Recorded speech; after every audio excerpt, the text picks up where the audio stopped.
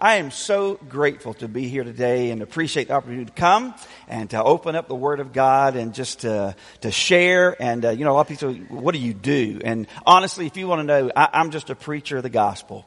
All right? You can package it up any other way you want to, but just to be quite frank with you, I'm just a preacher. And I know that God's called me to do that, and I love to preach His Word. And I'm so excited about the graduates today, so congratulations. That is absolutely wonderful. And for you too. All right? So here's the deal. Just time out for a second. I went to North Greenville. I met my bride at North Greenville. The theme of North Greenville is a ring by spring. And so, you already heard that, right? You've already heard that, all right? And so all my kids have gone to North Greenville, except for one who's still a high schooler.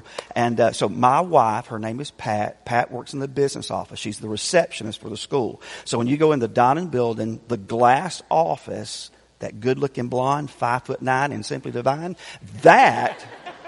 that is my wife, okay? And I'm never was a Boy Scout at this, but this is Ken's honor, all right? If you need anything, we'll help you, okay? We're 15 minutes from the school. She works there in the office. She wants to be everybody's mama, and she always has chocolate, all right? So I know that's important. All right, so enough of that, all right? But congratulations to everybody. South Carolina, go Gamecocks. Woo! I'm sick of all this orange. All right, anyway, now, I probably shouldn't have said that, but,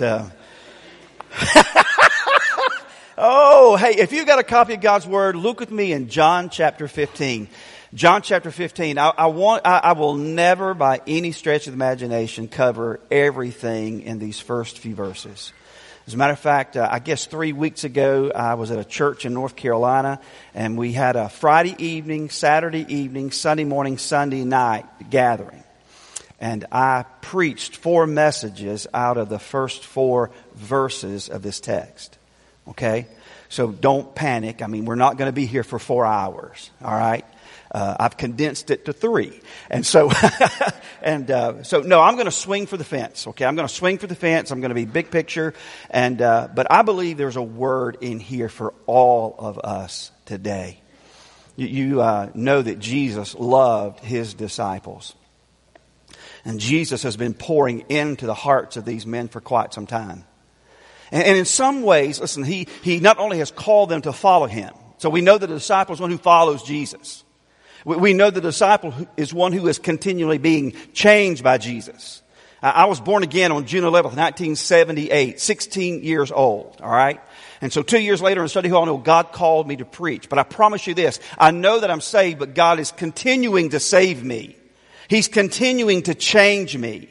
He's still beating the devil out of me. How about you? He's still working. I mean, it's not stopping. And I'm grateful for that. All right. Listen, when God continues to work, that is proof positive that you do belong to Him. So a disciple is one who follows. A disciple is one who is continually changed. And a disciple will always be one who embraces the mission of Jesus as their own.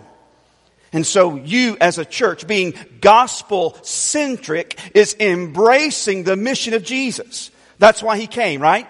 He came. He lived a perfect life. He took all of our sin upon Himself. There at Calvary, He bled and died. He became the wrath absorber for a whole world, that we could know Him, be forgiven of sin, and that He would begin to do this eternal work of glory in our hearts and lives. And so He's been pouring into these disciples. As a matter of fact, John 13, there they are in the upper room. And if He's ever communicated truth, He communicated truth there, because He even openly demonstrated for them, I am very God, but I'm taking off the robe of divinity. I'm going to just kind of robe myself in humanity. He there washes the disciples' feet. You remember that story? And so He is showing them that just as He got up from heaven and came down to earth, He humbled Himself to do and fulfill the call and the work of God.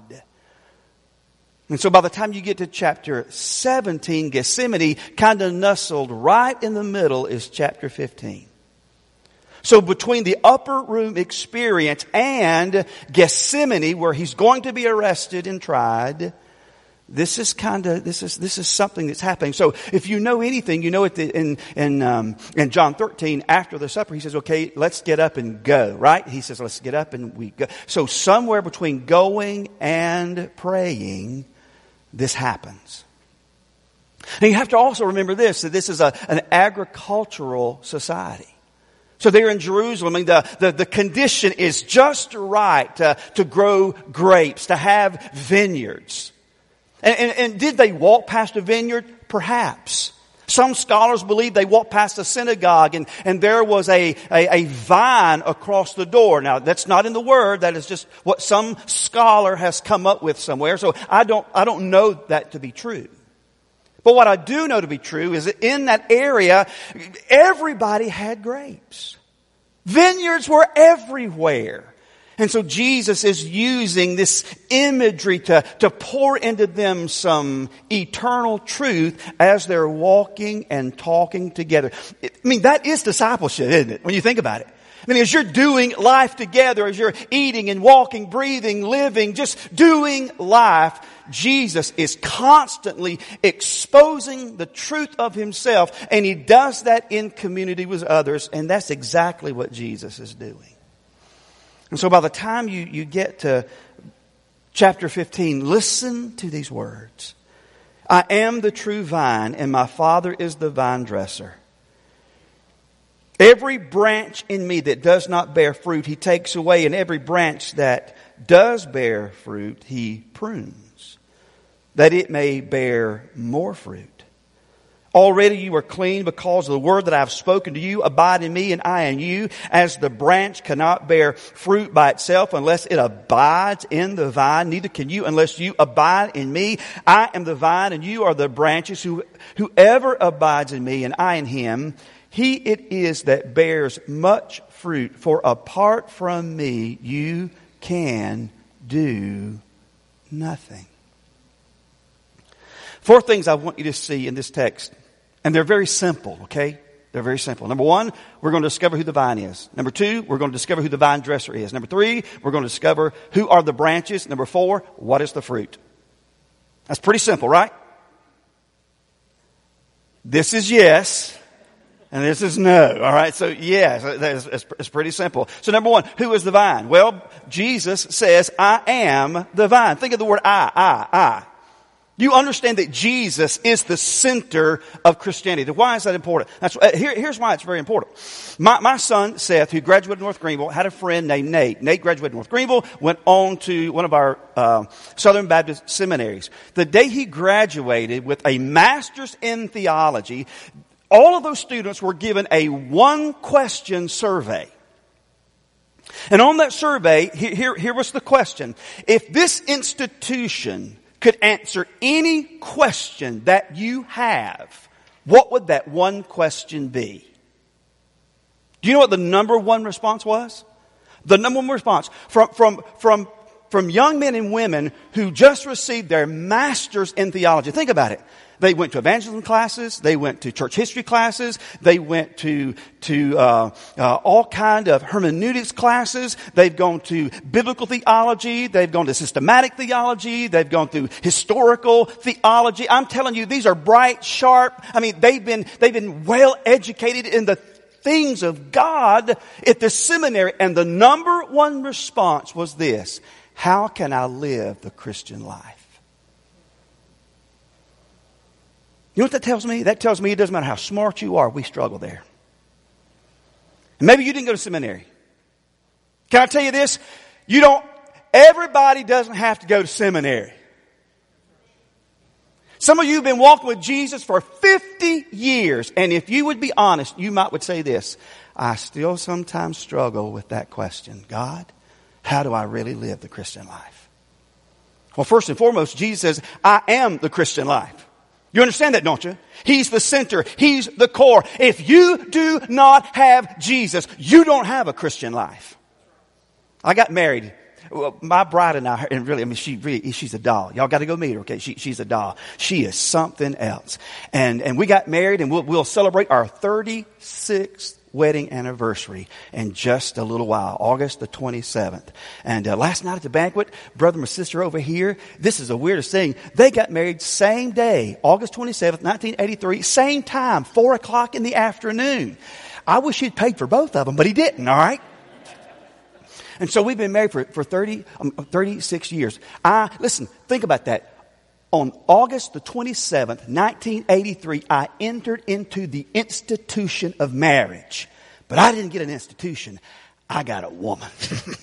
You know what I'm talking about? I got a woman. Flesh and blood. Boom, shakalaka. The love of my life. I want you to understand something. When we're talking about Christianity, we're talking about discipleship, we are not talking about a plan or a program. We're not talking about some system. We're talking about Jesus, who was God in the flesh. When you got saved, you got a person, and his name was Jesus. I am. I am is not the first time he's ever said I am. Matter of fact, you go all the way back to Exodus chapter 3. So here's Abram and God having a conversation, and he says, well, who am I going to tell him that sent me? He says, you tell him I am that I am. He didn't say I am that I was, or I am that I will be. I am that I am. What was that? A declaration that I am God. I am self-existent God. I am eternal God. Listen, friend, God is not dependent on man. Man is totally dependent on God. So when he says I am, that's the 7th time in John that we know that he said, hey, I'm declaring that I am God. I am the light of the world. I am the door. I am the good shepherd. I am the way, the truth, and the life. I am the resurrection and the life. And then he says here in this text, I am the vine. I am the true vine. That is so important. Why? He's declaring that he is God. Now see, sometimes me and you, we get that all mixed up, don't we? Anybody here like being in control? That's great. Thank you for being honest. The rest of you, a bunch of liars. We like being in control sometimes. Do y'all mind if I walk? I just can't help it. This is just a part of who I am, all right? We like being in control. We want to be in control. We want everybody on our rhythm. We want everybody doing what we think they ought to do. We want them cooking like we cook. We want them fixing things like we fix it. We want everything to go the way we want it to go. I hate to burst your bubble, but you are not God. There's only one God, and Jesus said, I am God, right? You aren't in control.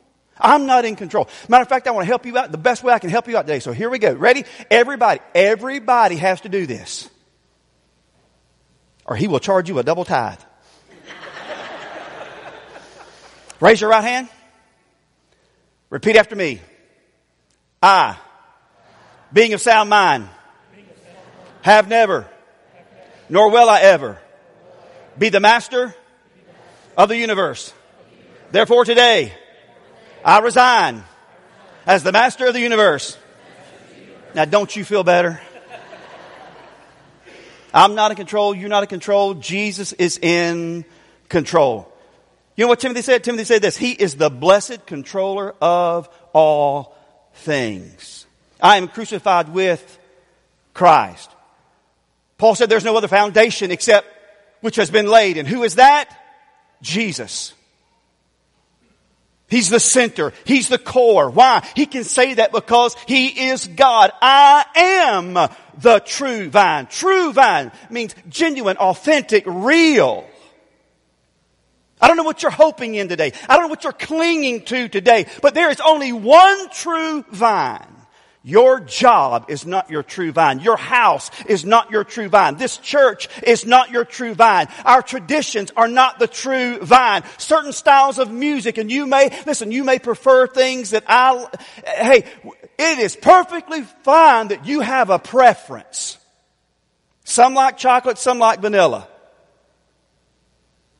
But it doesn't mean that you are outside the will of God if you like chocolate or vanilla. Right? I mean, just eat the ice cream. So God is saying, hey, I am God. I am the true vine. Listen, so here's what that means. That means that every other thing that you could put hope and joy and confidence in, if it's not Jesus, it is a counterfeit. That's what that means. It's a counterfeit vine. It's not real. I can't tell you how many times I've coupled a marriage or counseled with a marriage, and they're like, man, if he would only love me, my life would be perfect if my husband only loved me. And that's when I know I have to break the bad news right there. And I have to say something like this: I hate to upset you, but if you think that's what's going to make you happy and give you joy and your life's going to be content, you are going to be miserable. I hate to tell you this, but when you married him, all you got was a couch that burps. That's all you got right there, all right? I hate to bust your bubble, but that's what you got. Pat cannot be my true vine. My kids cannot be my true vine. Say, Kim, what do you mean? I'm telling you this. There's only one source of contentment, one source of joy, one source of peace. That is eternal. And that is found in Jesus. I am the true vine. The vine, the vine. Now here's where this gets really good. And I'll pick up the pace too in just a minute. We talk about the vine. I mean, you remember that in that culture, the conditions, everything was just ripe to have orchards and vineyards, and so very agricultural. And so when a few years ago we moved to Travelers Rest, and we bought a old farmhouse. Okay, and that farmhouse was built in 1940, and when we looked at it, it hadn't been lived in probably 20 years. Okay, and it was rough. It was really, really bad. But I'm telling you, when we walked on that property, and I walked in that house, it was falling apart. I didn't look at what I saw. I started looking for what it could be.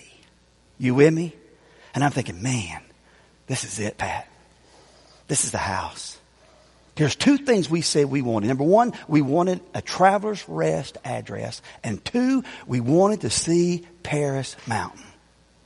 Now, if you live in Travelers Rest, that's important to you. For whatever, I mean, it just is. You know, if you can't see Paris Mountain, you're too far from home. That's their motto, all right? And you know what? I'm walking through there, and I'm thinking, well, it does have a Travelers Rest address. And I came walking back through, stepping over stuff, moving around stuff. And I looked out through the porch, and guess what I saw? Paris Mountain. So we got an old, and so between Chip and Joanna Gaines and Pinterest, I am broke.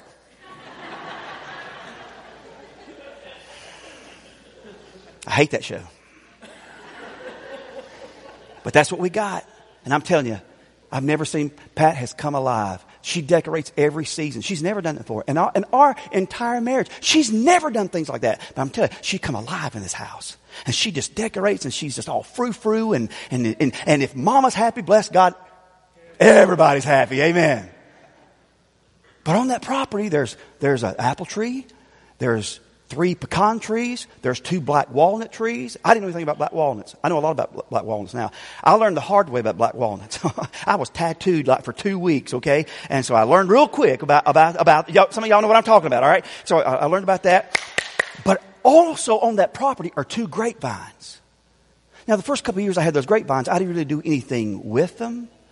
But then last year I decided, I'm going to start learning about these grapevines. And so, I started digging, tried to learn and educate myself. And it was amazing. Do you know that everything that the branch needs to bear the fruit is already in the vine? Now, boy, don't miss that. Can I just go ahead and unpackage something real quick to you. You and I are the branches. The branches were the disciples. If you are a follower of Jesus, you are a branch. The branch is where? In the vine. It's connected to the vine, in the vine. That means this, Jesus was literally saying, if you have life in me, I will be the very one to supply everything that you need. My wife loves to shop. Y'all ever heard of like a Wilson's 5 and Dime? Y'all know what I'm... Okay, that's probably upstate Greenville kind of thing. Anyway, it's an old store that I went in there a few years ago, Pat, just to pacify her, just because I love her, all right? And she wanted me to go for whatever reason.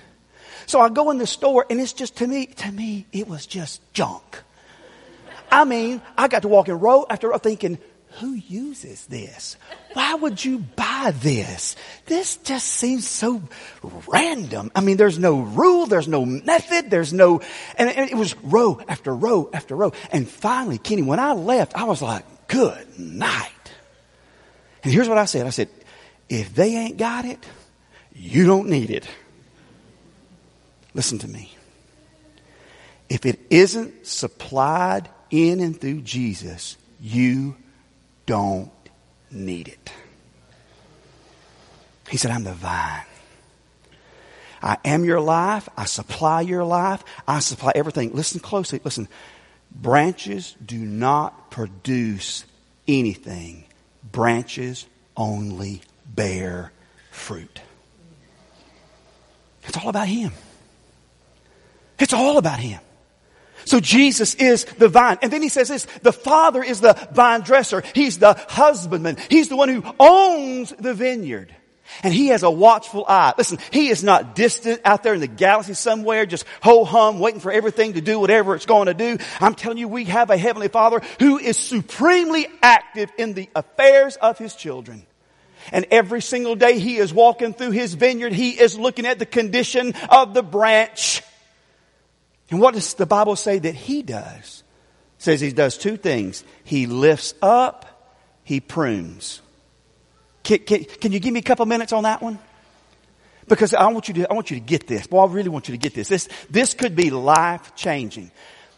When I was growing up and heard preachers preach on this text, they would always mean like the idea of taking or moving. It was almost the sense of judgment. And if you get to verse 6, 7, 8, you realize there is a measure of judgment there. That we are going to give an account and they're going to be burned. And you connect that with what Jesus is teaching in Corinthians and how that everything's going to be burned. Everything's going to be revealed by fire. Is it going to come out through gold, silver, and precious stone, or wood, hay, and stubble? It's going to, I mean, everybody, listen, everybody here, our works are going to be made manifest one day, right? And so in that sense, that is correct. But I want you to know something. The Greek language is so interesting. I'm not a Greek scholar by any stretch. But I want you to know something. I love studying. And I found out something. Do you know that the word to lift or to take away has the idea not only of judgment, but it has a secondary meaning. And it could be translated to lift up. I want you to think about that. To lift up. In John chapter 11, Jesus is going to a friend. He died. Anybody know his name? Bingo. And remember that he said, hey, roll the stone away. And the Bible says that Jesus lifted up his eyes. Guess what? Same Greek verb as you have in that verse. Does that mean Jesus' eyes were lifted up, poked out, and thrown in the fire? No. It means he did what? It means he lifted up his eyes. Chapter 12. What did Jesus say? Jesus said this. If I be what? Lifted up, I would do what? Draw all men unto myself, right? Same Greek verb. Exact same verb. So here's what I believe God is saying in the context of that passage. That Father God walks through the vineyard and sometimes He sees a branch that's low. And what does He do to a low branch? He lifts it up. You ever been low? Man, when y'all started singing that second song today, I like to have a spell. I've been low. You ever been low? You ever felt like you were on the ground? Aren't you glad you got a Heavenly Father that He knows where you are? He knows the condition of your heart. He is not out there somewhere. He knows you. He knows where you are. He knows your address. He knows everything that you are going through. And what will He do to a branch who is low? He loves us so much. He will come and lift you up. David said, God, you are my shield. You are my glory. You are the lifter of my head. How many can say, I know that God has lifted my head up before? Aren't you glad for that? I mean, is judgment right in this context? Yes. But I think there's something more. Because He said, every branch in me. Don't miss that. Don't miss that. Because if you in Him, you know Him. Right? Well, Ken, I go to church. I didn't ask you if you go to church. You could be in church and still die and go to hell. The goal is not to be in church. The goal is to be in Christ. Vance Havner once said, you can stand in the garage and go beep, beep, but it don't make you a car.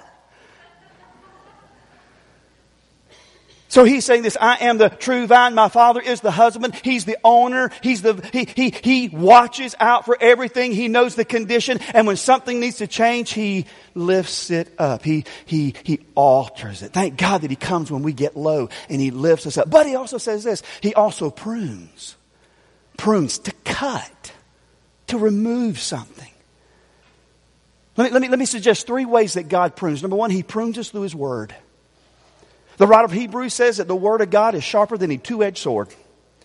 Have you ever had a quiet time and you'd been reading and it was the very thing you needed and God used a passage of Scripture and it just flooded your soul with joy? You said, boy, God, thank you, just lifted my head today. Man, my cup is running over. You feel like you could charge hell with a squirt gun swinging through on a corn stalk. You know what I'm talking about? I mean, you are pumped up. You are fired up. It's like, woo, you know?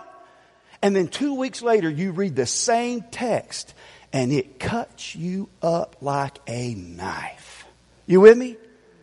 The word that comforts is also the same word that can cut. And sometimes God loves us so much, He will cut us in the Word. Why? Because there's something in you that does not resemble Him and He does not want it there. So He will use His Word to cut. Number 2, discipline. God will use discipline.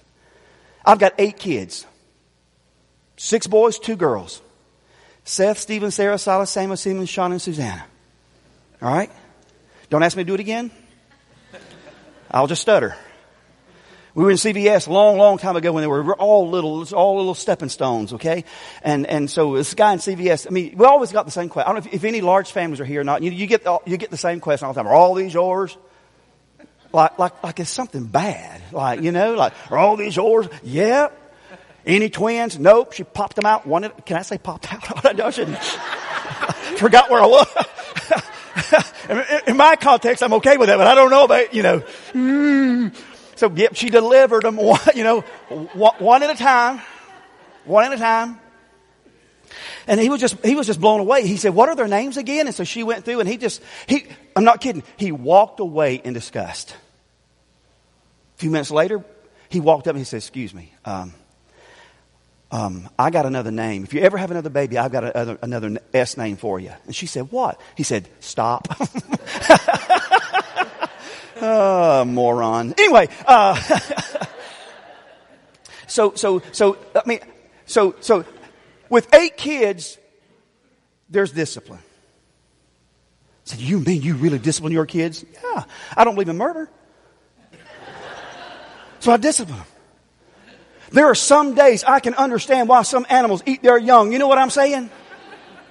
So I discipline. Why? The Bible says this, a father who loves his kid will discipline his kid. Why is that? Because the Bible also says God, our Father, our Abba Father, He loves us. He chastens, He disciplines. Why? Because of His love. Some of you may be getting a spiritual spanking right now and you are just ticked off with God. And it's almost like you've got this attitude. God, why are you doing this? I'll tell you why He's doing it, because He loves you. He loves you. That's why I spank my boys, especially the boys. I didn't spank the girls a lot. If Sarah here, she'd tell you about one. I've scarred her for life. Not in a bad way, but just, well, I'll tell you the story real quick. See, we were going to have a bonfire one night, and I said, here's what you need to do, and she didn't do it. And I said, sweetheart, I hate to do this, but I want to discipline you because you didn't do what you were told of you. So I'm going to let you be in on it. I said, here's what you can do. You can either come in, get a spanking, go to the bonfire, or you can, what did I just say? No, you can come inside and not go to the bonfire, or I'm going to give you a spanking, and you can go to the bonfire. So she said, okay, I'll take the spanking. So I just, I wasn't going to beat it. When I say spanking this, I'm not like, God made the perfect spot right back there. Right there, all right? And so I was like, tat, and she went, it didn't hurt.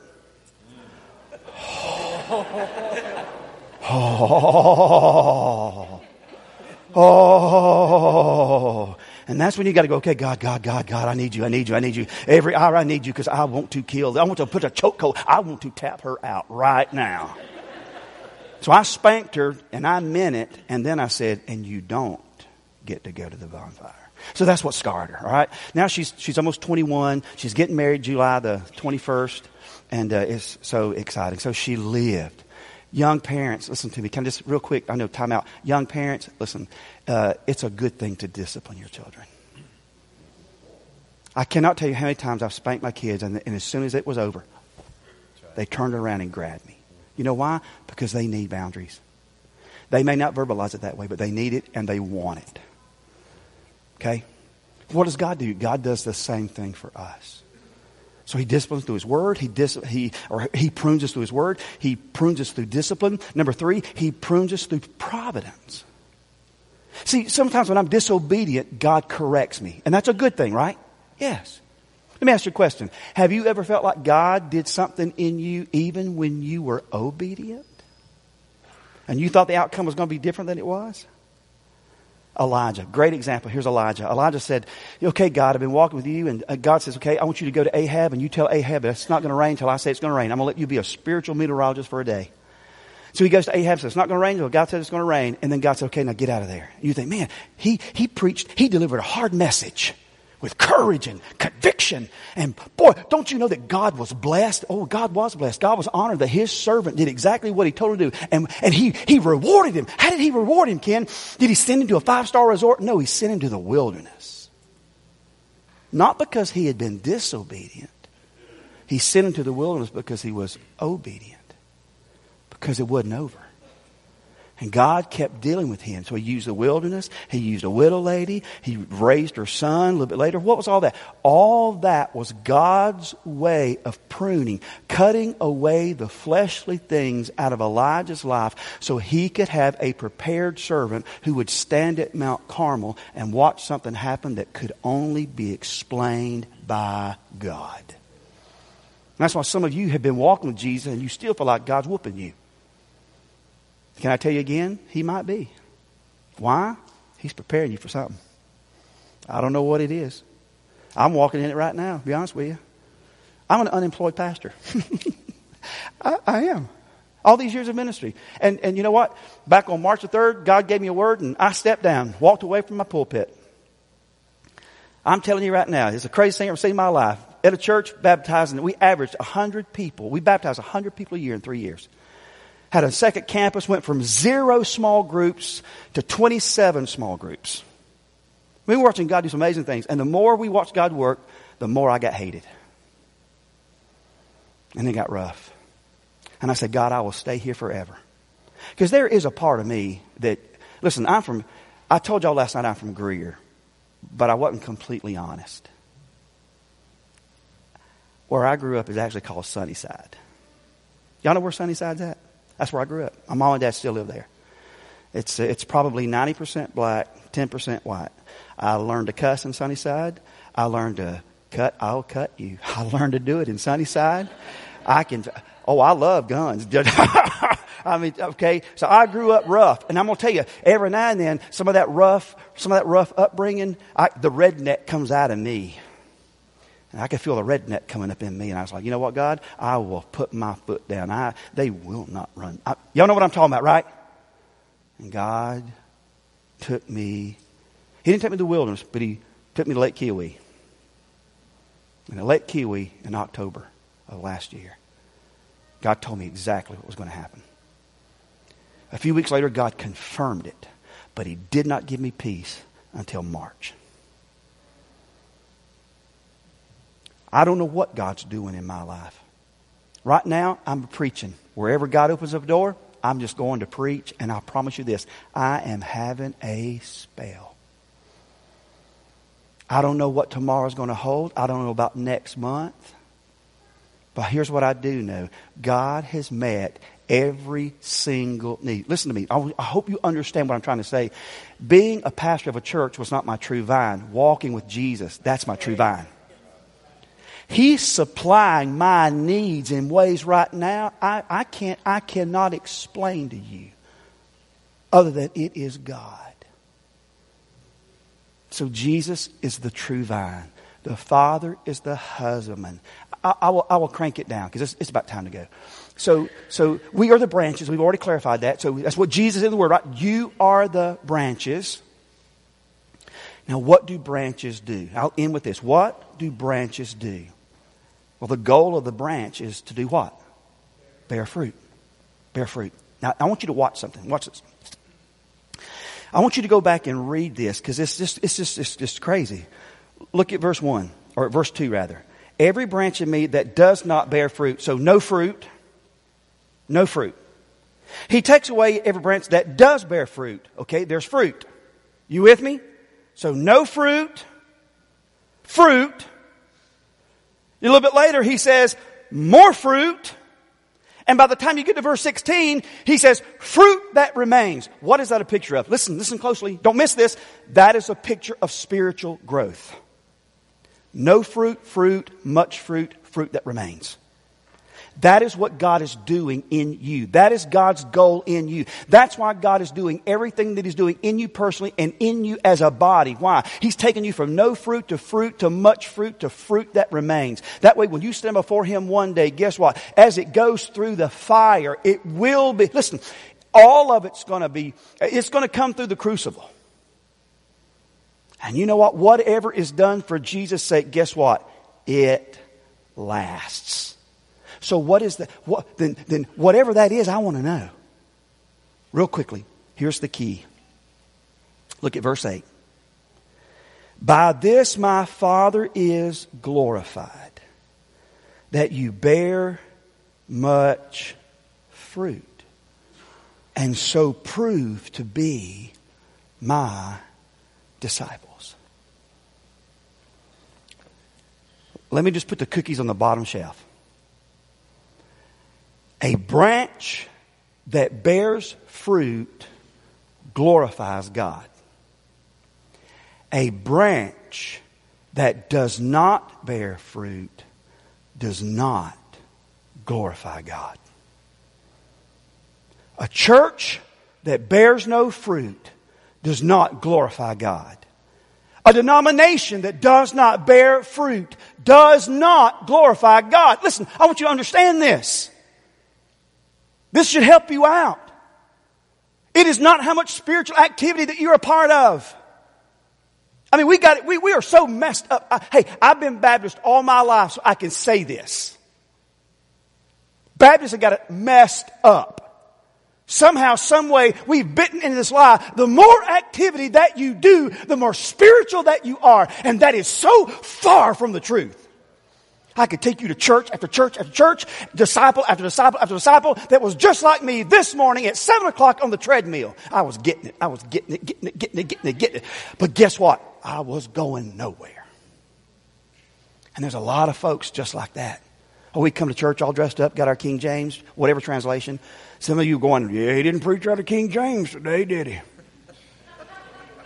No, I didn't, Vern. And the only reason I didn't is because this is just the Bible I picked up. I got King James. I got New King James. This is ESV. Say, Kim, which one's better? The one you'll read. That's the best translation I know of is the one you'll read. It's all the Word of God. There's a lot of folks getting it. I mean, their activity, their calendar is full. They ain't going anywhere. And you're going to stand before a righteous, holy God one day, and all that activity is going to burn like wood, hay, and stubble. And you'll have nothing of any lasting value. Some people are so hung up on their traditions.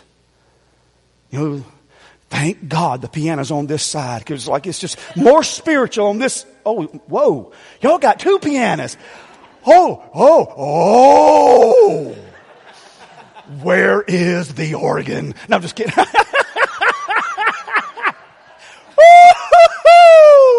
I got to stop because I'm feeling too good for y'all. I ain't kidding.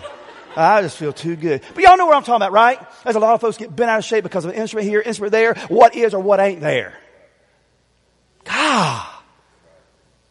That attitude's going to burn like wood, hay, and stubble. Whether a preacher wears a tie, doesn't wear a tie. Who gives a rip? It's going to burn like wood, hay, and stubble. But what you've done with the gospel, that'll last. What you've done attached to the vine will last. That will be fruit that remains. Every small group you birth, I believe that's fruit that remains. Everyone you lead to Jesus, that is fruit that remains. Every life you pour into, that will be fruit that remains. Wouldn't it be awesome to really hear Jesus say that day, "Well done, thou good and faithful servant"? So, 2 questions and I'm done. Number 1, what vine are you clinging to today? What vine are you clinging to? What are you trusting in today? If it's anything less than Jesus, you're not attached to the true vine. Second question, last question. What fruit are you bearing? What fruit are you bearing? So, Kim, what fruit should I be bearing? Well, how about some inward fruit? Inward fruit is fruit of the Spirit. Love, joy, peace, patience, kindness. You with me? Well, check that out. How you doing there?